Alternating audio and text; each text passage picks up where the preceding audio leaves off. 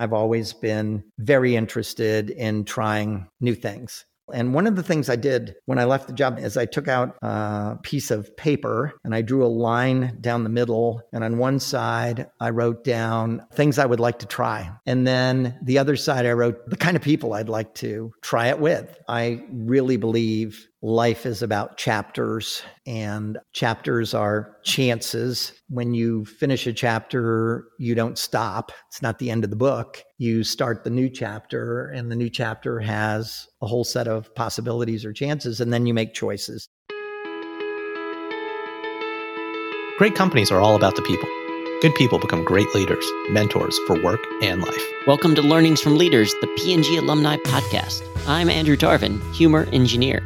And I'm Roman Segel, recovering marketer.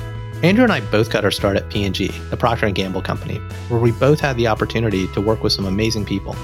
And as you may know, many leaders across industries got their start at P&G. In this series, through conversations with fellow P&G alums, we hope to go deeper with the leaders you already know but want to know more about. How they got their start, how they make it work, and what keeps them going. It's kind of like bringing a microphone to a cup of coffee, or in my case, hot chocolate. On today's show, we're continuing our conversation with P&G alumni leader A.G. Lafley, P&G's former CEO. It was a great conversation about some of his personal experiences outside of the company and his take on the past, present, and future beyond P&G. This is actually part 2 of a much longer discussion. We aired part 1 last week where we discussed his early life and career at P&G. You can find part 1 of our conversation in your podcast feed or subscribe in your favorite podcasting app. A.G. needs no introduction, but here's a quick bio. A.G. Lafley served as P&G's CEO twice from 2013 to 2015 and from 2000 to 2009, when I actually began my career. But he actually started at the company in 1977 after receiving his MBA from Harvard, serving in the U.S. Navy in Japan, and getting a BA from Hamilton College. Once at P&G, A.G. rose through the ranks, working on some of the company's biggest innovations like Liquid Tide and Tide with Bleach. He then led all of P&G's Asian operations through much of the 90s, returning to head P&G's fast-growing beauty business and all of North America's sales. Upon becoming CEO in 2000, A.G. revitalized the company under the mantra, consumer is boss, focusing the company on billion-dollar brands and establishing many new brands, categories, and approaches to innovation. And beyond P&G, A.G.'s actually remained active in the world of business and entrepreneurship, serving on President Obama's Jobs Council, chairing the Cincinnati Center City Development Corp., and serving on the boards of Dell, GE, Legendary Entertainment, and Snapchat. A.G.'s received numerous honors, including an Edison Achievement Award, and in 2013, he co-wrote the book Playing to Win, which has defined his continued passion for innovation and entrepreneurship. In this second part of our conversation, we geeked out a bit on all the things A.G. did outside of P&G, getting involved in the realms of local and national politics, entertainment, big tech, healthcare, and startups. I really enjoyed A.G.'s informed take on the importance of public and private partnerships in our society. But as you can imagine, A.G.'s point of view is really influenced by so many of the fundamental purpose, values, and principles he practiced while at P&G. We even talked quite a bit about his personal life, how he views the future, and what he does for fun. But in case you want to hear about A.G.'s early life and time at P&G, be sure to check out part 1 of our conversation. But for now, let's jump back in for part 2 of our conversation with A.G. Lafley. So A.G., you haven't stopped. You have this boundless energy. In both of your post-CEO chapters, you've actually done some really high-profile work on Obama's Jobs Council, at Legendary Entertainment, which I will personally thank you for helping shepherd films like 300, Batman, and Superman, and even advising social media giant Snap. And it's very different on the surface from a lot of the things and experiences you had in your years at P&G around the world. How have you applied the learnings from that long career at P&G into all of these extremely different ventures, and vice versa? What are the new things that you've learned at these places? Well, I really believe life is about chapters, and chapters are chances. And when you finish a chapter, you don't stop. It's not the end of the book. You start the new chapter, and the new chapter has a whole set of possibilities or chances, and then you make choices. So chapters, chances, and choices. And I've always been very interested in trying new things. Probably the most predictable thing I did was join Clayton, Dubilier & Rice, and I spent 3 years in private equity. Tremendous learning. tremendous learning. I mean, I won't bore you with the details, but we took positions in so many different companies and so many different industries, and you just get up the learning curve and you come to realize that a lot of the values, principles, and concepts are very similar, but then they have to be adapted and applied, right, to the industry, the company, the organization, the situation at hand. I was very fortunate to frankly stumble into these opportunities like Legendary, like Snapchat, like Figs, like Omeza, which is a startup healthcare company. And I just am so grateful because either I heard about it and inquired, or somebody called me and said, hey, would you be interested in talking to Evan, okay, at Snap? And I sure, why not? Why would he want to talk to me? So they were a chance to learn more and a chance to stretch myself and frankly, a chance to work with a whole bunch of interesting and new people. And one of the things I did when I left the job the first time is I took out an old-fashioned piece of paper and I drew a line down the middle. And on one side, I wrote down things I would like to try. Okay. And then the other side I wrote were the kind of people I'd like to try it with, right? And that has just served me so well. Now, to directly get at your question, again, I think the alumni appreciate this a lot better than the current employees. You learn more than you thought you were learning at P&G. 100%. P&G is an incredible learning machine, right? And you learn it from sort of the principles and the strategies, right? And the process and the practices, but you learn so much from each other. And that goes back to this talent thing. When you have this incredible mix of talent, and by the way, this talent, almost all of them have an incredible work ethic. They're impatient. They take the initiative. They're self-starters. So it's just this incredible stew that you're in where you almost can't help but learn a lot. And I found that so much of it is reapplicable. I mean, fundamentally, Snapchat is about who is my customer, who is my primary user, and how do these 13 to 24-year-olds get attracted to Snap, come onto the app? What do they do when they're there? What drives their engagement? What drives their bringing friends aboard? And what products and services do they want next? And it's the same thing at Legendary. I was smiling when you said that you really loved the 300 and the Batman and Superman series. And you probably won't admit this, but I bet you watched Hangover Weekend with your friends. And you were our target. Our target was, we called you fanboys, okay? And I don't know if this is you, but a lot of the fanboys grew up with comic books, right? And they grew up with games, and they were the equivalent of Trekkies in my generation, right? And once we understood that that was our primary target, then we had a prospect. Prime prospect. Once we understood that, we had a ton of success because what they do, you guys watch movies more than once. And you bring your friends to movies, and then you bring your partner to the movie, and then you bring your kids to the movie, and you go, hey, you got to see this movie, The 300. There's nothing like it. And so it's no different than selling Tide or selling Febreze or selling Olay. It's just a different product or service, right? In a totally different world. And I guess the last thing I would say is I really like small, private, fast moving. We work 110% on what matters. And what happened to large publics, and part of it's their fault, but part of it, I'm afraid, is our regulatory and legal system. But I just had to get off public boards because the board meetings were all about governance, hedging risk management, everything but the business. And what I loved about board meetings was chewing on a business problem with Scott Cook and Meg and Jim and Terry and the whole team. That's what was fun, right? I'd get 12 different perspectives on a opportunity or problem that we were chewing on. And what I absolutely couldn't take was one more conversation about how we were going to manage this regulation or this new law or this legal threat. And it's sad. I hope we can change that or at least slow it down. But small companies are, for the most part, not in that world. They're just not in that world until they get big, right? As Amazon, Microsoft, Google, and Facebook are now realizing.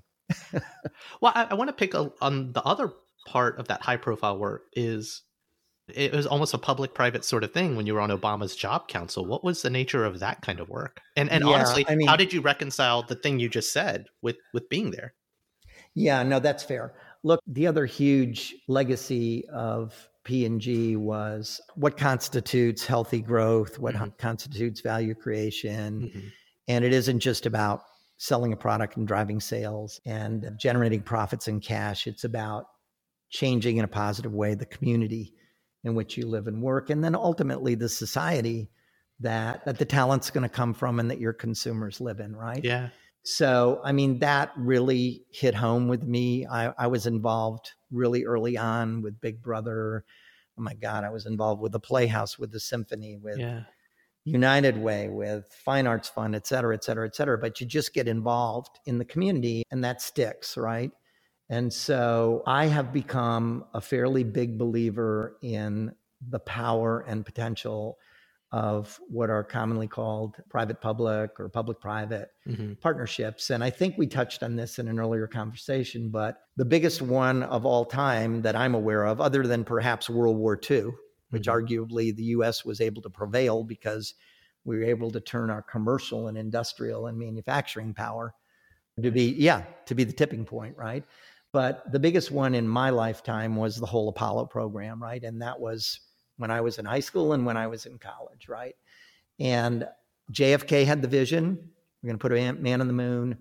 NASA had the key elements of the strategy, and frankly, understood they were going to train the astronauts who were going to come out of the military.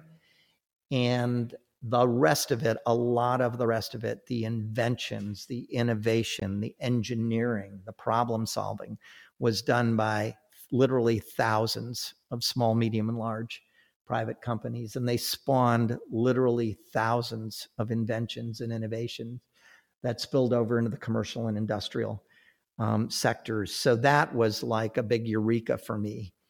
And then the second one was Center City Development. Yeah. In Cincinnati, honestly, 3CDC. 3CDC. Really, it was the last thing I wanted to do at the time. It came too early. We were still working our way through some business challenges, and we were just having early glimmers of what was possible and how we could really perform as a company. But I understood that Cincinnati, frankly, wasn't in good shape in those days. We had a lot of issues. I won't go through them all. They're well known. They were well publicized at the time. And the combination of a couple of players on our team, the Cincinnati Business Council, and the mayor at the time, Charlie Lucan, convinced me that I needed to take it on. And so we figured out a way to take it on. But I mean, I still track 3CDC. I stay in touch with Steve Leeper and his team. I don't know what the numbers are. Over $1.5 billion has been invested in the core and areas adjacent to the core. The job's not done, or it'll never be done, but way more people in the city and the community and the region are coming to Fountain Square, going to Washington Park, going to Smale Riverfront Park. And frankly, beyond the economic and social value it has, it brings a community together. And the cool thing about public-private partnerships is really simple. You bring resources to bear on a problem or opportunity that neither the government nor the private sector can bring alone. So oftentimes the government has to provide the policy lead, and the private side brings a pretty good sized chunk of the money, and they bring a lot of the talent. And if you can bring that talent, that's what makes a difference. It's almost like the public is the bold vision, right? The backstop. Yeah. We want this. We endorse this happening, putting a man on the moon. And the private is the execution, where you can't have a vision without execution. And sometimes the public side is the vision, put a man on the moon. Sometimes the public side is, hey, we have a chronic problem in the center of Cincinnati. People are coming here to work and they can't get out of town fast enough as soon as the workday is over, right? Right. So yeah, sometimes it's a problem, sometimes it's vision. But yeah, a lot of the resources and a lot of the help with the problem solving comes from the private side. And the Bay Park I'm involved with in Sarasota right now, which is a lot of fun, is the same kind of thing. The Jobs Council, I had tremendous enthusiasm for. I had been on a Bush delegation that went to China and helped the Chinese work their way through recovering from the earthquakes in Chengdu, which was a public-private partnership and actually a good international partnership between the US and China, which I, by the way, believe we need more of too. But the problem with the Jobs Council is it was a great idea. And before we really got off the ground, because it was going to lead to a lot of public-private partnerships for totally changing the way we do job training and retraining, combining public community colleges with private company technical and other job training programs. I mean, there were just a whole bunch of really good ideas. But we ran into the election cycle. So we started up, and unfortunately now the campaign begins 2 years before the election, and you get bogged down in differences in the two parties' policies. And my point of view on a lot of that is, come on, who doesn't see that we need dramatic improvements in infrastructure in the US? I mean, really, okay? The roads, third world in too many states and counties. The bridges falling down, right? The railway system, 50 years out of date. The New York subway system, for crying out loud. Broadband, when I could go on. And I sincerely believe that there's got to be public-private solution. And again, it's going to be multi-decade. It's going to be more like Apollo. We're not going to fix infrastructure overnight. We're going to have to commit to a 10 or 20 years initiative. Same, by the way, for climate change and real environmental sustainability. Those are multi-decade initiatives. And as you said, it has to be public and private. I agree. No other way around it. Another thing that you've done is you've taken the concept that you co-wrote in your book, Playing to Win, and you're actively investing that approach, your time and your resources into helping the next generation of entrepreneurs and innovators. Why does this matter so much to you, AJ? I'd say in the last 5 to 7 years, I've come to 2 or 3 realizations. One is that the fastest growing and arguably most dynamic part of the US economy, and this is true in a lot of other countries around the world, is the small business sector. And that small business sector is, I don't know, under 100, under 500 employees. It includes startup and early stage, but it includes a lot of proprietorships and partnerships, right? A lot of the retail and service businesses that we all count on day in and day out for a better life, frankly. Then you look at the number of freelancers and independent operators growing by leaps and bounds. More and more of us are liking the independence and freedom that we have to go and be the change or make a difference on something that we care about, whether it's for profit or not for profit, whether it's a particular cause, whether it's local, regional, whatever. And then the third thing is, as I started to work with several of these small businesses and nonprofits, you realize they're at a tremendous disadvantage. A lot of cases, they didn't have a shot at the kind of educations that we did, and most P&Gers and P&G alums did. Even if they did, they didn't get much what I would call business or leadership training. They are always under-resourced, often underfunded. So they're improvising and working from week to week, sometimes day to day. Yeah. And so you sort of add all this stuff up and you say, wow, there is an unmet need here. Okay. There's this huge customer segment that's increasingly becoming the boss of a bigger and bigger share of our economy. How can we help them? So we're playing with something. It's in beta test. We call it Leading to Win. Right now, it's mostly a publishing site with some videos and some articles and some stuff that's all about leadership. Strategy is thinking leadership, right? There's a doing leadership component, and frankly, management tools and techniques that are easily understood and readily applied.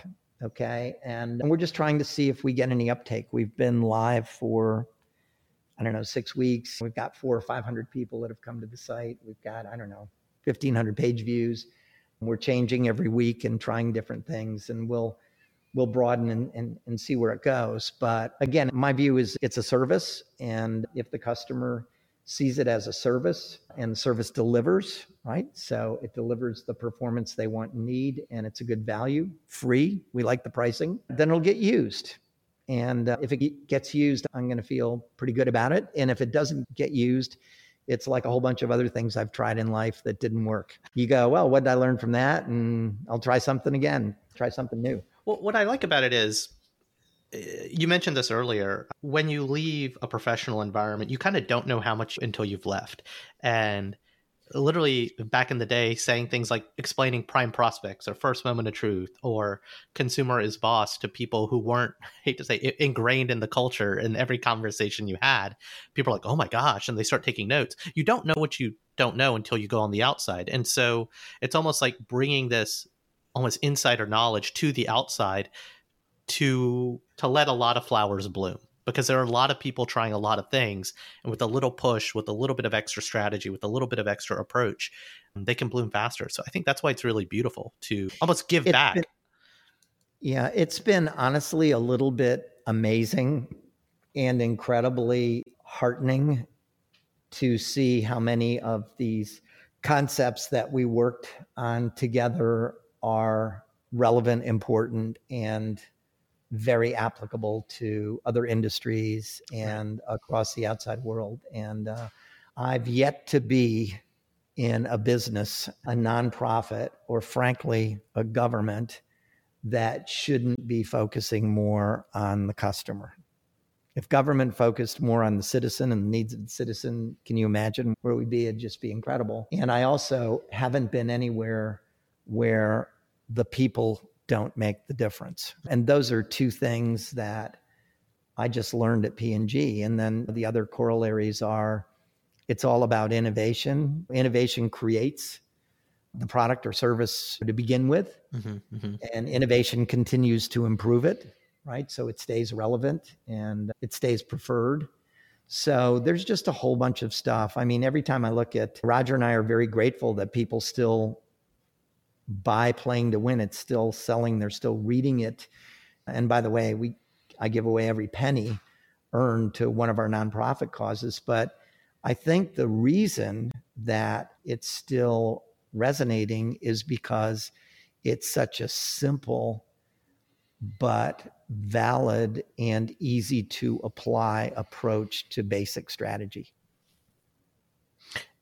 It's almost mentorship at scale with the knowledge and experience. But in that vein, who have been your mentors and leaders that you've kind of listened to and their advice has kind of shaped your career? And I want to ask the question two ways. Like, on the inside coming up through P&G, who did you go to for advice? But even as you got to that top seat, I'm assuming you had to get some of that advice from outside. So who are a couple of those folks, and what did you learn from them?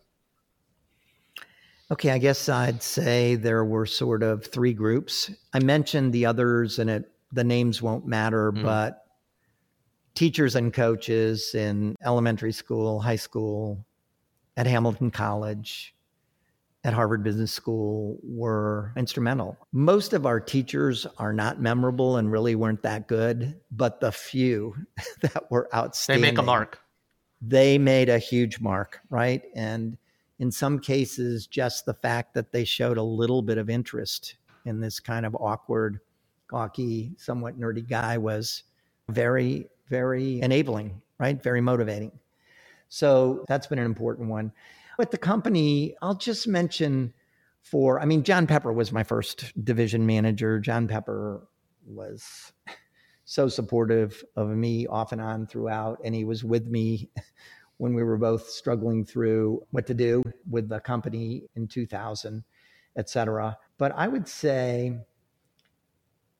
John Smale, even though I don't think I was ever in his office more than 3 or 4 times, and I can remember every time, was incredibly important to me because I watched him change the course of the company strategically over the decade of the 80s, and he struggled through some really bad years. We had a down profit year in the first half of the 80s, and he changed the strategy, changed to category management, invested in R&D and innovation, led a lot of big changes, took the first restructuring, which wasn't fun, was painful, but it needed to be done.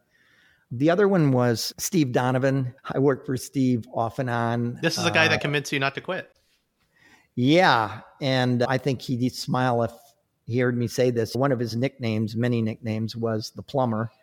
And he got the dirty jobs, laundry and cleaning when it was struggling, the food and beverage business when it was really struggling. And I think the company was trying to figure out whether they should hang on to it. But the guy was just very good at digging into problems, solving problems, and driving operations and execution that delivered. And I learned a lot from him. Had high standards, very demanding. The other one was Dirk. I was very fortunate to run into Dirk when he first came back from Asia. He was larger than life. Dirk was not shy.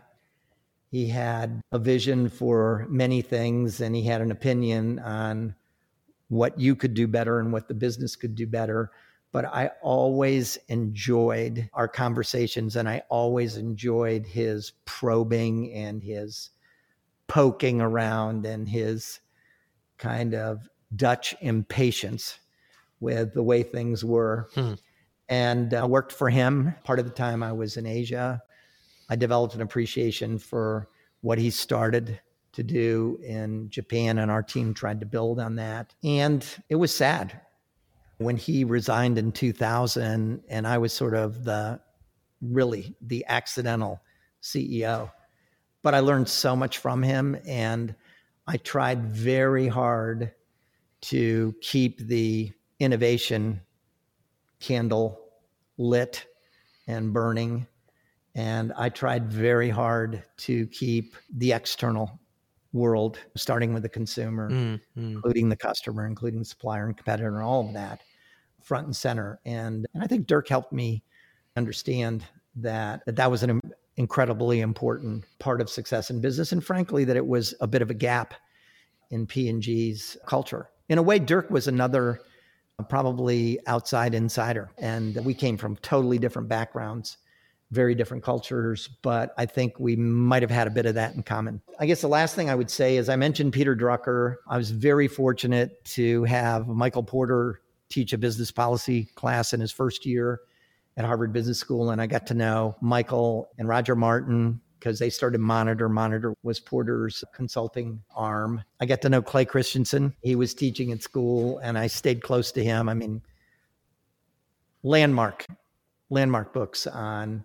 innovation and innovator's dilemma and what's really disruptive. Yeah. But I always wanted to have enough voices on the outside to keep me objective, connected, and frankly, honest with myself and realistic with the company on the inside. So I think that was my motivation, but I've learned from a ton of people. I'm learning from everybody that I work with today. I mean, I could go through company by company, individual by individual. I'm drinking through a fire hose. That's great. Well, what if we flip that? So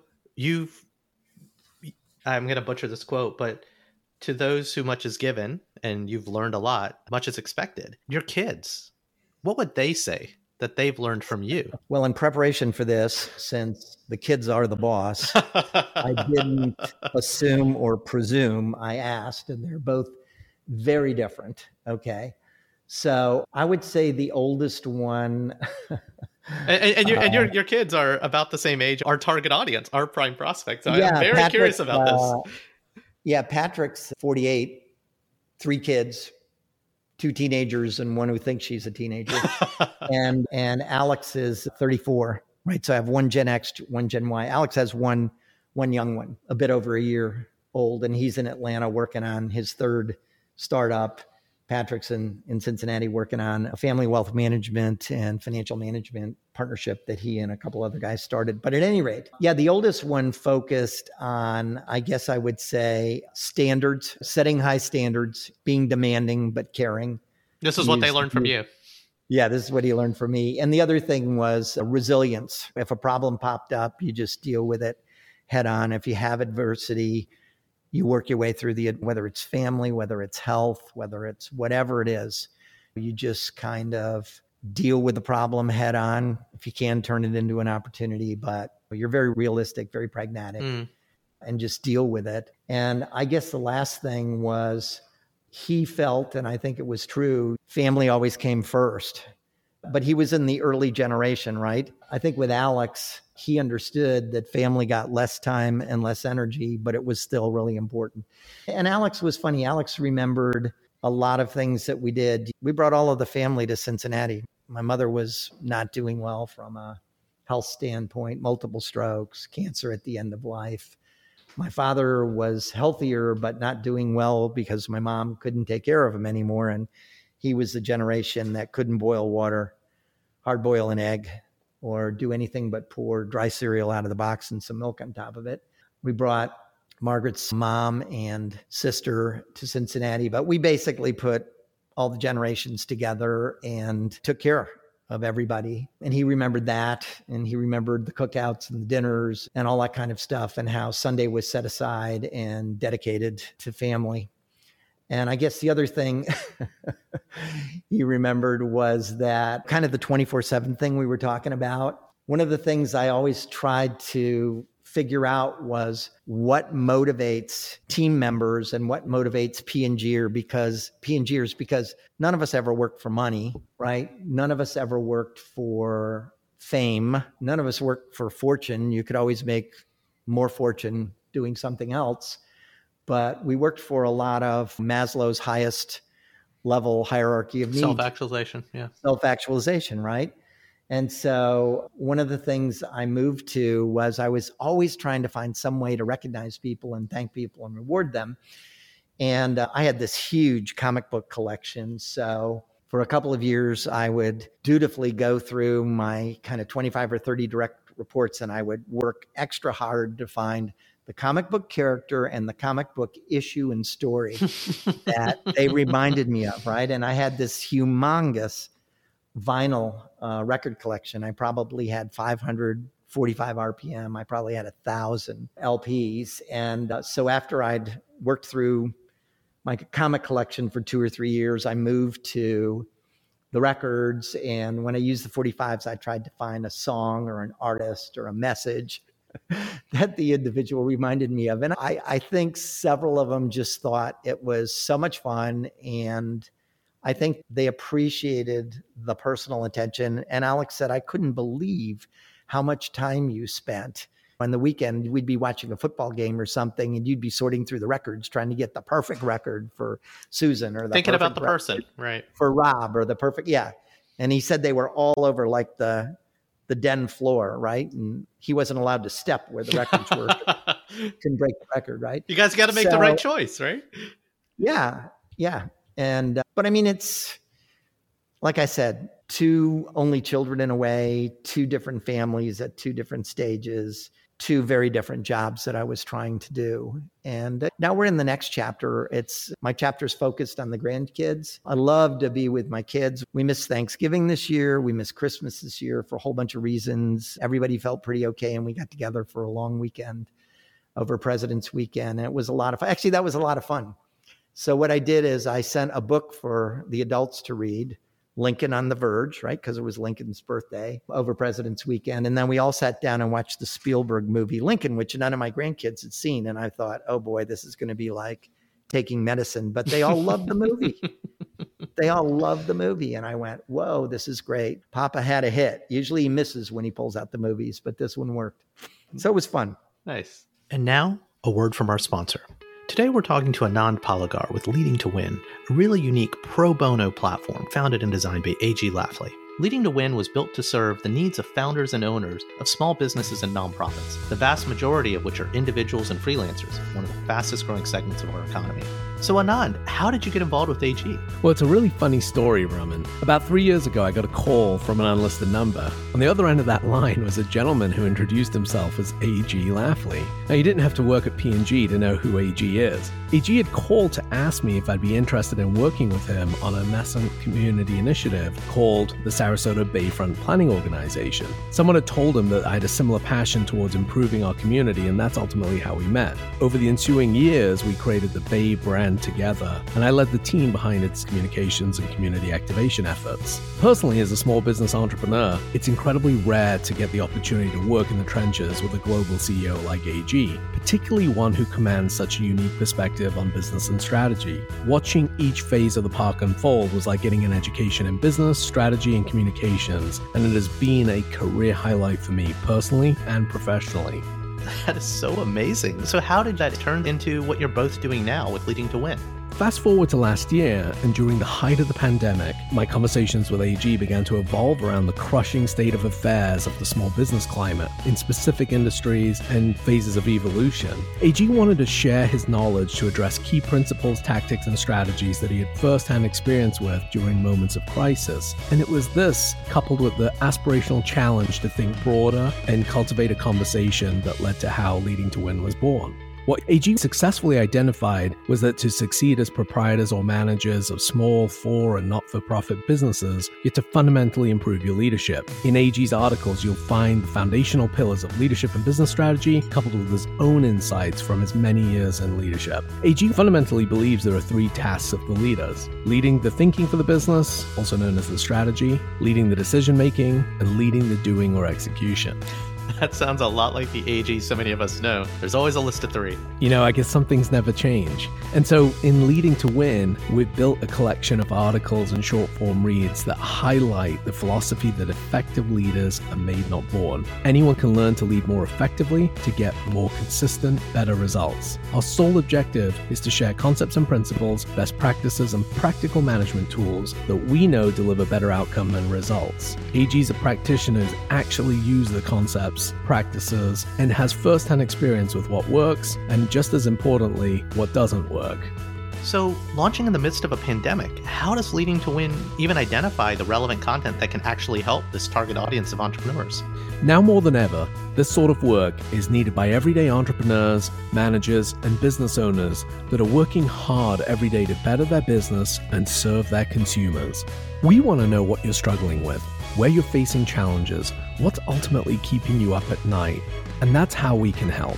The core facet of Leading to Win is a conversational publishing platform. We welcome content that we believe furthers our objectives and contributes meaningfully to our purpose. We welcome feedback and input, and most importantly, questions. We may choose from time to time to publish thoughtful commentary, important questions, as well as answers to those questions that we believe could broadly benefit the community we intend to serve.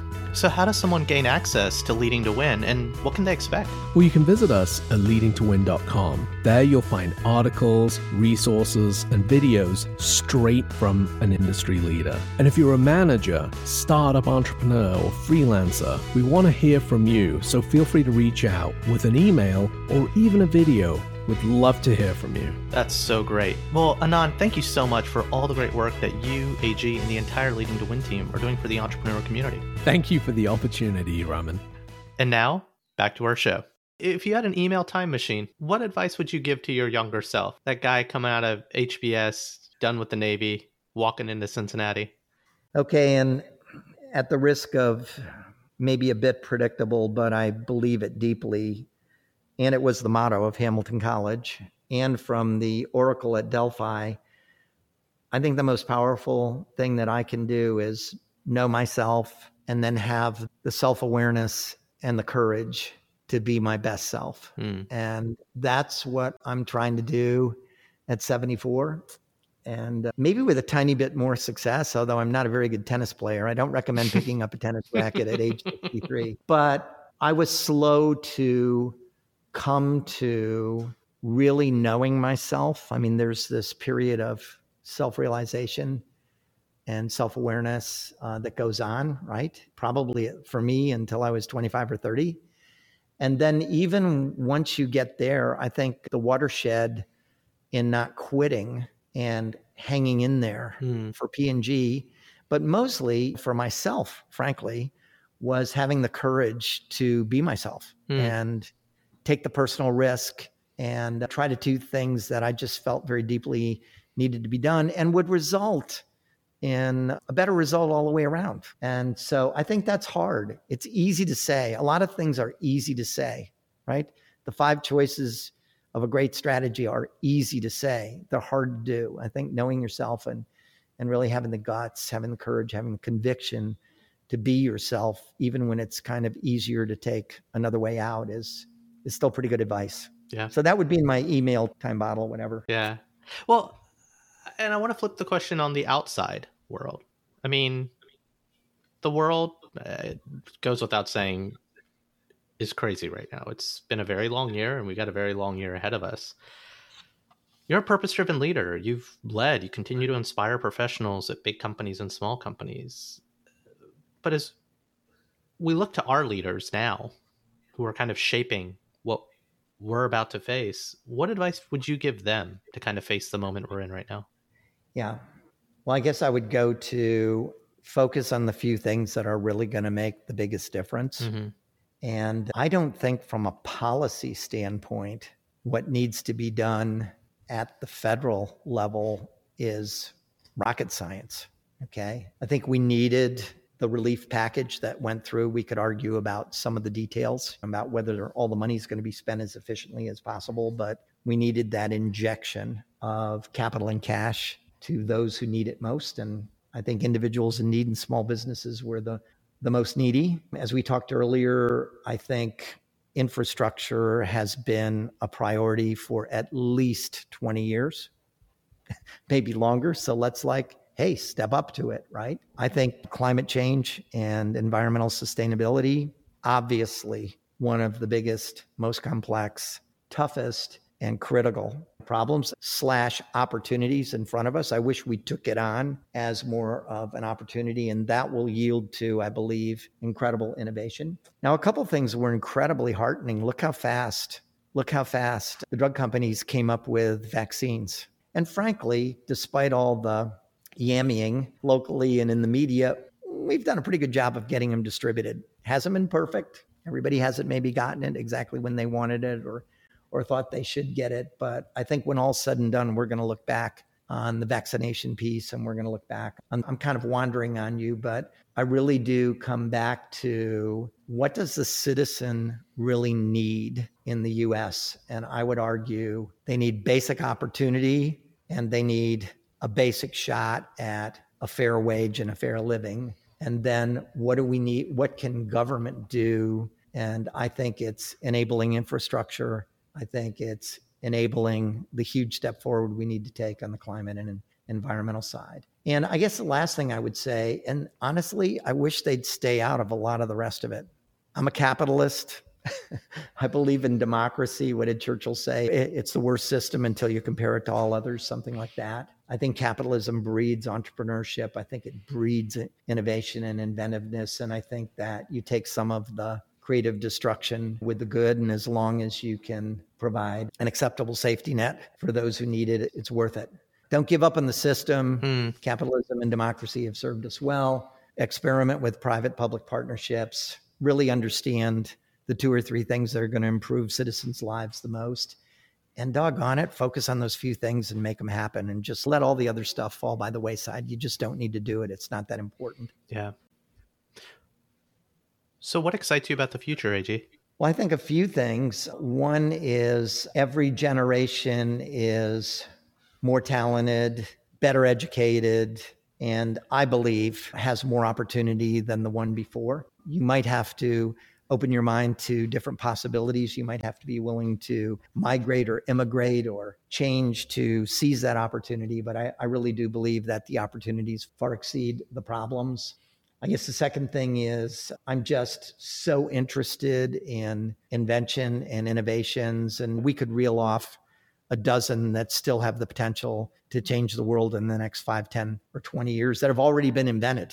Okay, we just need to turn the inventions into applied innovation. And I guess the third thing is that most of our problems are, if you really think about them and do a little jujitsu, really opportunities. And I think that was something that served us well at P&G. You start with the problem, you define the problem, and then you look at the problem again and say, okay, how could this problem actually be turned on its side or turned on its head or twisted this way or looked at that way and actually become an opportunity? And there were so many things at P&G that were problems. Zero phosphate legislation, we turned into winning in liquid detergents, and we were way behind whisk. I can just think of so many times when crises at P&G led to extraordinary efforts. We were always better in crisis. We had a hard time with the status quo, but give us a good earthquake, give us a good hurricane, give us a good competitive challenge. That's what the company was really good at. That's when people responded. That's when they turned to. That's when the innovation came, and that's when we tended to excel. And I believe the same about the future. So I'm an optimist. Incurable optimist. AG, this has been a fantastic conversation. We've only got a few more minutes left. So I want to shift gears a little bit more to a couple of fun questions. What's something about you that surprises people? I'm funnier than I think a lot of people think, but Diana says that I shouldn't try my jokes out on people because they're not as funny as I think they are.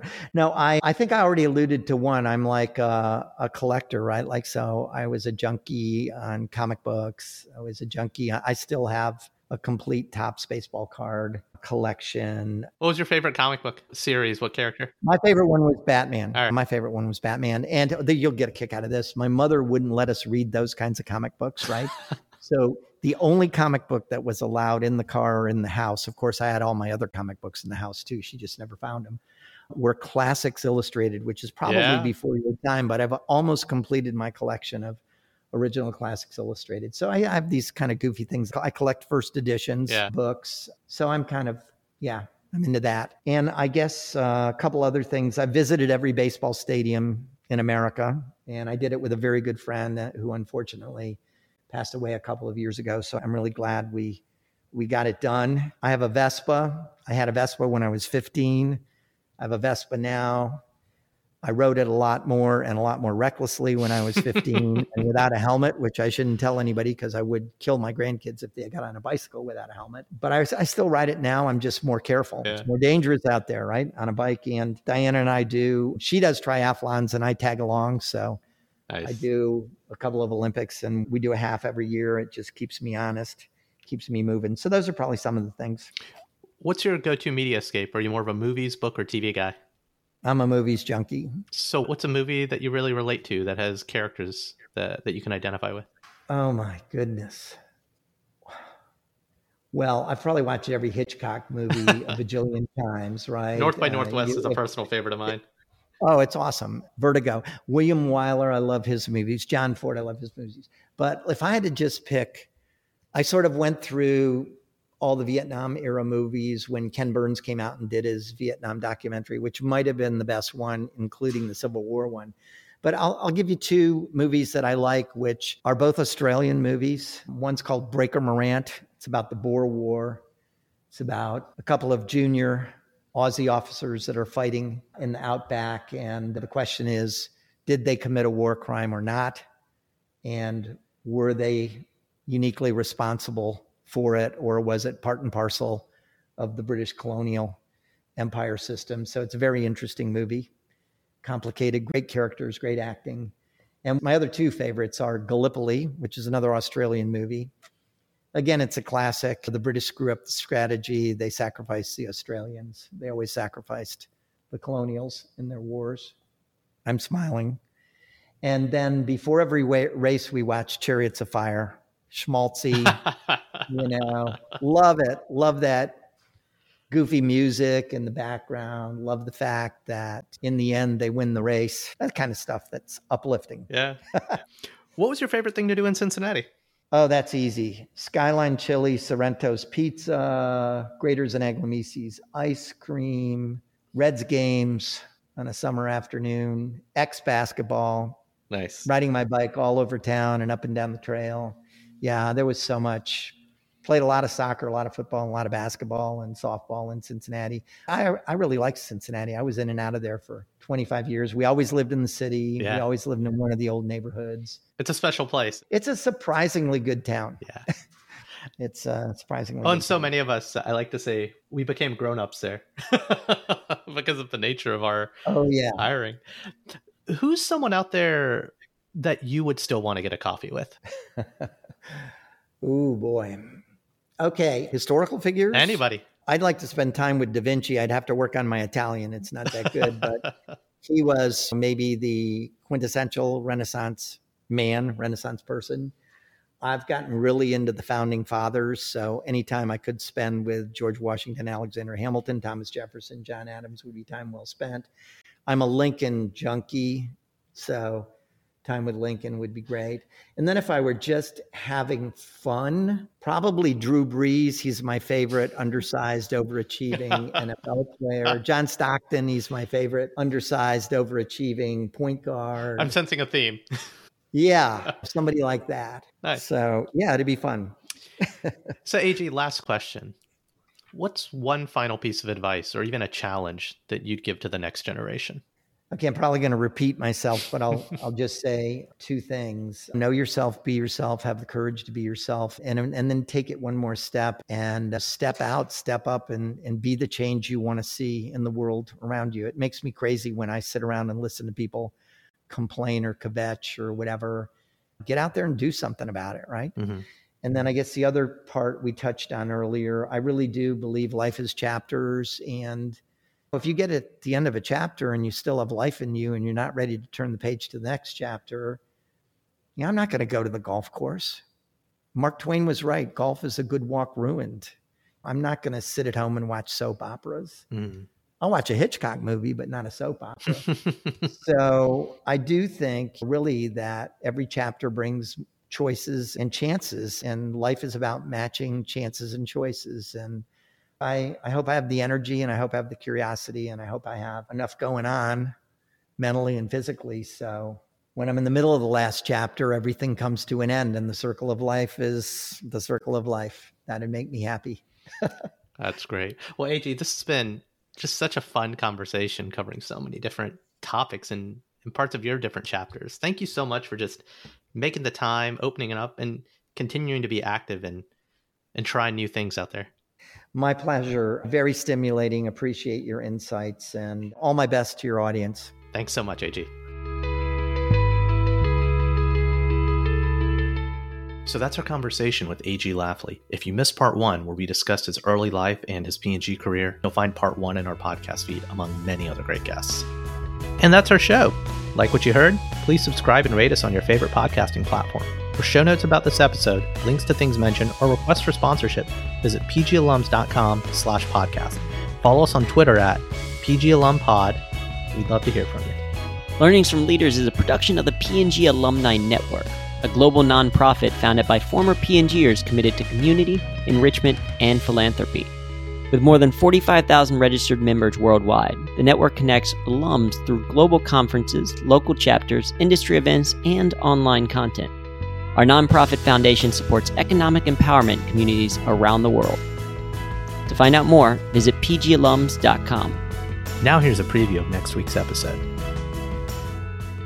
Sports and basketball in particular can transcend promoting health and wellness, activity, fitness, education, and economic growth. We've seen so many around the world learn these life lessons of hard work and perseverance. And what we believe is that basketball, because of the global nature and the reach of the sport, it's a game that's played around the world by boys and girls. It teaches you teamwork. It teaches you respect. It teaches you all those wonderful life lessons. There's this opportunity and obligation to focus on these other benefits that basketball can bring around the world. That's it for this week. I've been Raman Sehgal. And I'm still Andrew Tarvin. Thanks for joining Learnings from Leaders, the P&G Alumni Podcast. We'll see you next time.